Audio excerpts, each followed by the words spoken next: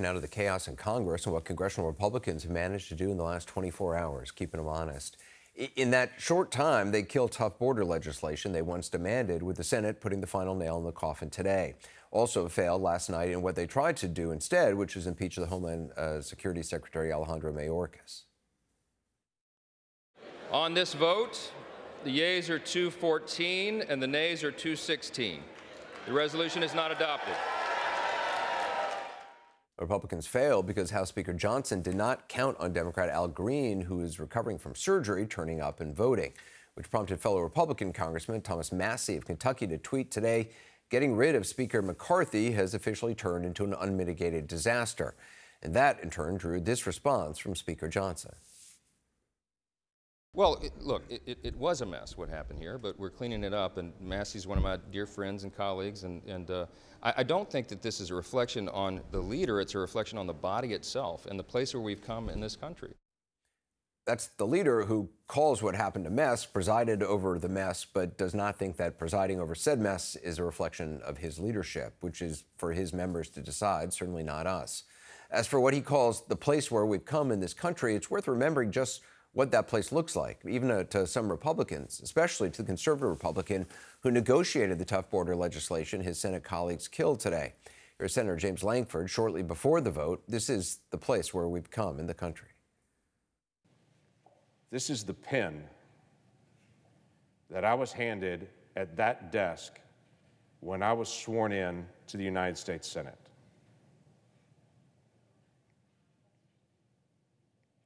And I signed a book that was at that desk with this pen because I was becoming a United States Senator. Because the people at home sent me here to get stuff done and to solve problems. There's no reason for me to have this pen if we're just going to do press conferences. I can do press conferences from anywhere, but we can only make law from this room. Except, of course, when they can't, which also put aid for Ukraine and Israel on ice because House Republicans demanded it be tied to a border deal before doing a 180 when the former president told them to. They're not the only ones following this the Trump line on this. Here's Senator Lankford again. This is the place where we've come in this country. I had a popular commentator 4 weeks ago that I talked to that told me flat out, before they knew any of the contents of the bill, nothing was out at that point, that told me flat out, if you try to move a bill that solves the border crisis during this presidential year, I will do whatever I can to destroy you. Because I do not want you to solve this during the presidential election. By the way, they have been faithful to their promise and have done everything they can to destroy me. Well, that's where we are in the country today. A commentator telling a senator they will try and destroy him for negotiating a deal that delivered on many conservative priorities, only to be shivved, essentially, by people who claim to be conservatives at the behest of their leader, who never really was a conservative, Donald Trump. But for every senator betrayed, there are all the border officers left high and dry, all the asylum seekers stuck in a process that takes years to navigate, all the families losing loved ones to fentanyl, and all the cities struggling to care for migrants bussed in by many Republican governors, mostly, who said they were doing it because of the need for tougher border security, which is exactly what this deal, now dead, would have delivered, at least far more than exists currently.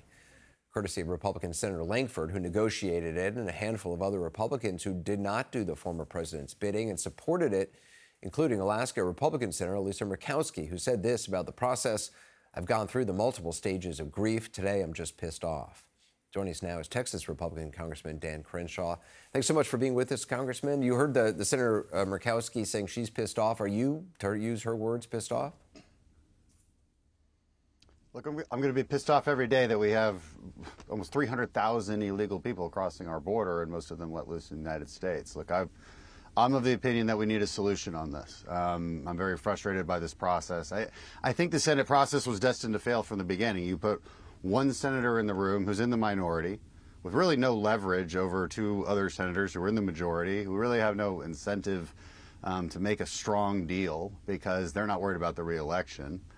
I've said from the beginning, what we should have done as Republicans is follow the playbook we did with the debt ceiling, where we have an established set of negotiation baselines, right? And for us, that's H.R. 2, right? That's our border bill. We start there. We say that's where we want to go. We go straight to the White House because Biden's the one who's actually worried about his reelection. And this is an historic moment where we can actually make a deal. And so what we should be doing is sending that supplemental right back with H.R. 2 attached, so we finally enter the conversation.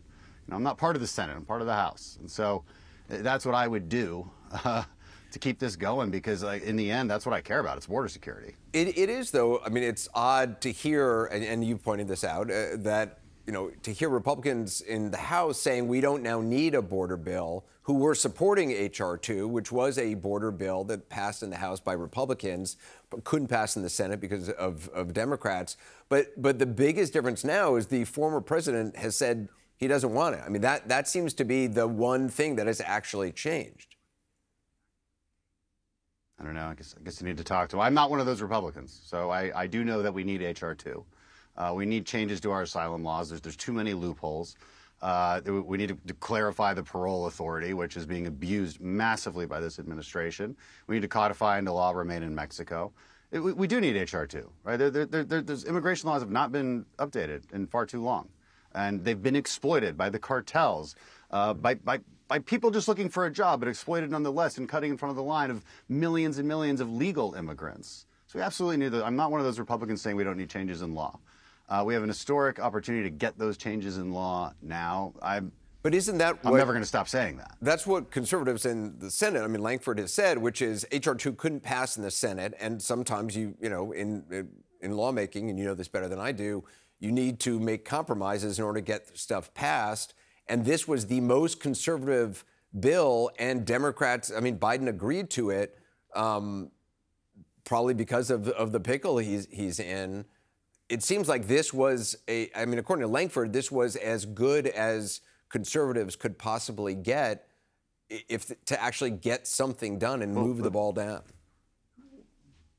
Well, we have the majority in the House, so we would disagree. We would think that we could get more, and we should try to do that. Right, but again, like I said, this process was flawed from the start on part of Republicans. It was flawed from the start because you put one person in there, you make it completely secret. They didn't do a communications plan with everybody surrounding them. They didn't tell anybody what was in it. Immigration law is extremely complicated, so when it comes out, just everybody interprets it every which way.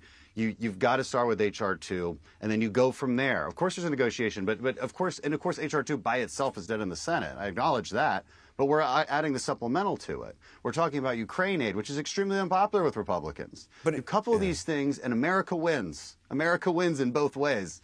But so it does seem like that's still my goal. I mean, you know, I understand your focus is on what happens in the House, but I mean, as Lankford said, a commentator said to him, "I'm going to go after you if you try to do anything that solves any border problem in an election year." I mean, the elephant in the room is the former president who doesn't want, it seems, anything. I mean, he said it has to be a perfect deal. No deal that can actually get through a democracy, a Senate, can be a perfect deal.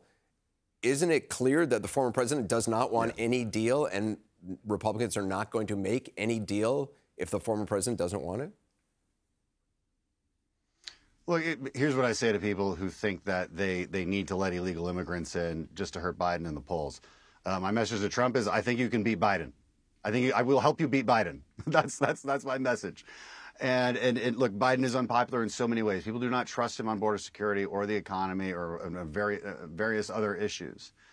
We need to actually solve the border crisis. It is also true that there are people on both sides, and mostly in the activist groups, and there have been forever, that never want this problem solved. All viewers need to know this, right? On the left and the right, they make money by perpetuating this problem. But you're talking about Donald Trump. Actually, I mean, I understand you're saying it's activist groups, but that is Donald Trump makes money. I know you want me to say that. Well, no, I don't want you. But I mean, you're a very honest guy and a very that people on both sides of the aisle applaud you for that. He has put his thumb on the scale on this, and I understand the activist groups who have agendas and make money off this, but he's making money off this, and he's running an election. I mean, this is perhaps a winning issue for him, and he does not want improvement, despite all the talk of fentanyl, despite all the talk of national security issues. He doesn't want a deal. I mean, look, you'd have to ask him. You'd have to pull a quote from him that I can respond to. I don't. Right, I don't, but lots of people in the House have border. said that. There's a lot of Republicans in the House who supported H.R. 2 who are now saying, well, we don't need any border deal at all, and the only reason they're saying that is because they're wrong. Look, right, and I disagree with them. I disagree with them in conversations today on the floor.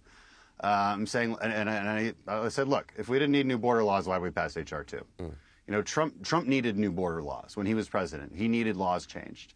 What he ended up doing, which was great, he made a deal with Mexico. He did the Remain in Mexico policy. He created the asylum cooperation agreements with Northern Triangle countries. That's what he ended up having to do. So look, I mean, I know you wanted me to like kind of get into a fight with Trump. I'm not going to do it. I'm just going to say what's true. I'm not trying to get you into a fight. And what's true is we need a border deal. Right.